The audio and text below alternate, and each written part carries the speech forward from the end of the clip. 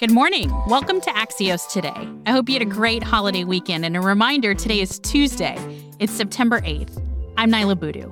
Here's how we're making you smarter today. A discovery about a whole new star system, plus President Trump's campaign cash crunch. First, though, today's one big thing. Foreign actors are still spreading misinformation.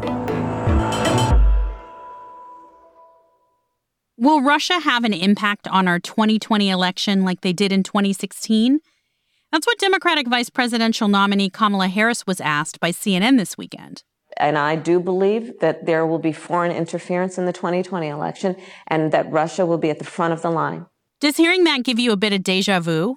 How about this? We keep seeing these briefings come out of the intelligence community that allude to the fact that Russian forces are meddling in the election. These are active conversations that we're having, and we're finding examples of it in real time. Sarah Fisher writes the Axios Media Trends newsletter, and she's been reporting on the clear pattern that has emerged from these malicious foreign actors that happened in 2016, 2018, and once again, now in 2020. That's correct. So if you take a look at foreign actors that are trying to meddle in our elections, primarily Russia, although there's evidence that both China and Iran are interested in doing the same type of thing, they really go after similar themes, things like systemic racism in the United States, the Black Lives Matter movement, police brutality, and more recently, mail-in votes and confidence in the voting system writ large. If we're thinking about Russian actors tweeting about President Trump or Joe Biden, what is the goal there? What Russia wants, according to U.S. intelligence officials, is for President Trump to win again. And so in order for them to achieve that goal, one of the key narratives that they're creating is dividing the Democrats.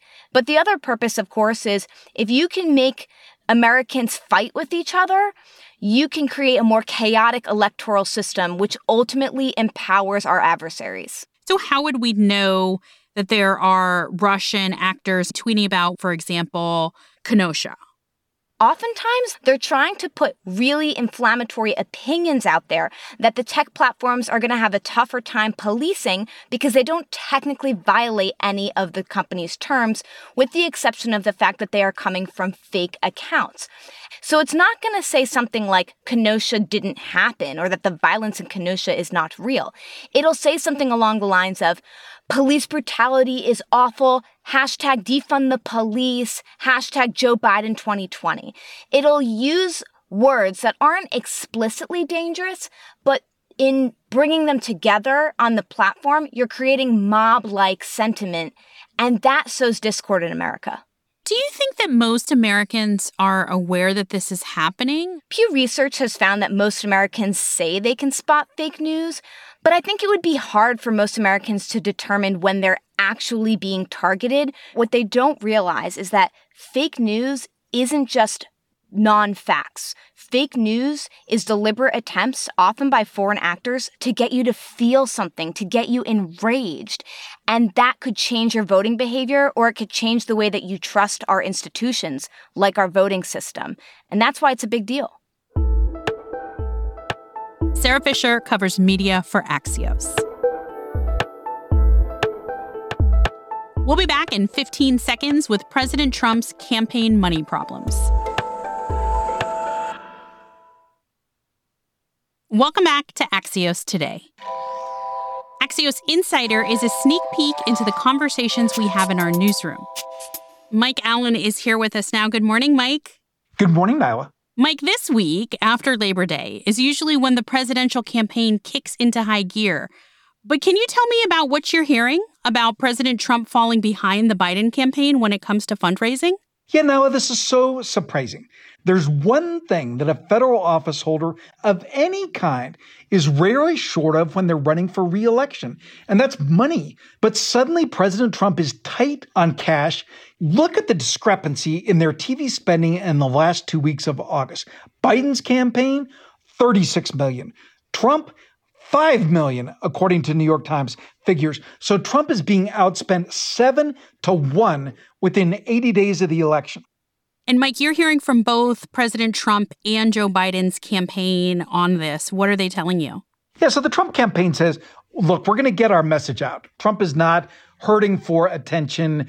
The Biden campaign is targeting military families. So if you live near a base in Wisconsin or North Carolina or Arizona or Pennsylvania or Florida, you're going to get an ad about Joe Biden and the military.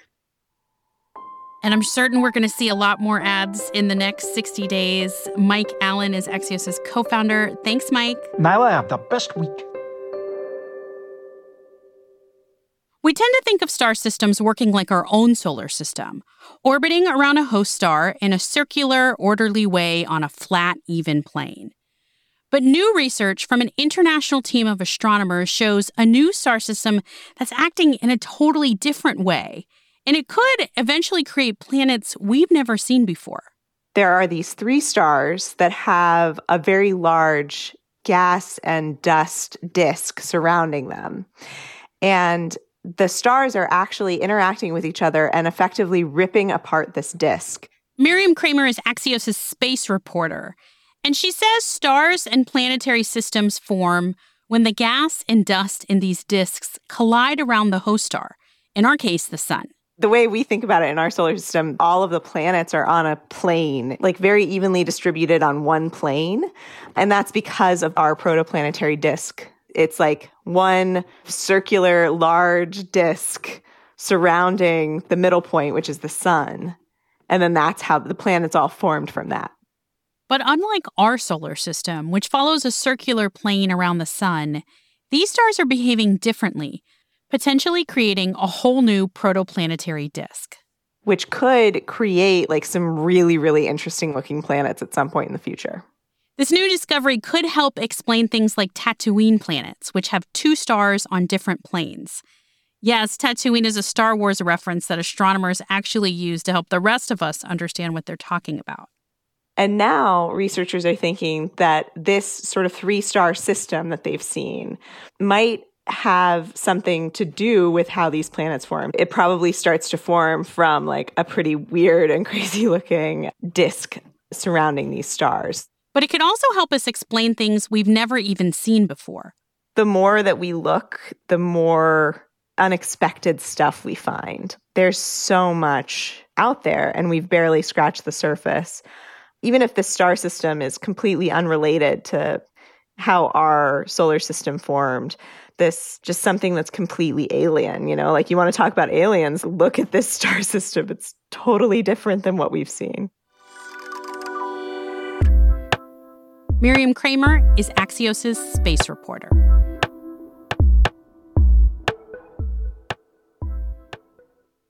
Before we go today, I spent Labor Day doing one of my favorite things, watching tennis. And that'll do it. What a win for Serena Williams. And at the U.S. Open yesterday, Serena became the first tennis player ever, male or female, to record 100 wins at Arthur Ashe Stadium. No one else is even close to hitting her record. Even Roger Federer has only had 77 wins there. As Billie Jean King said, pressure is a privilege, so I wouldn't want it any other way. She plays next in the U.S. Open quarterfinals on Wednesday.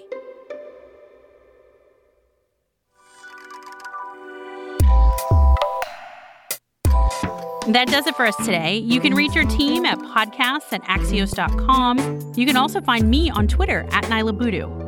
And we'd also love it if you'd share the show with someone you think might appreciate it. I'm Niala Boodoo. Thanks for listening. Stay safe, and we'll see you back here tomorrow morning.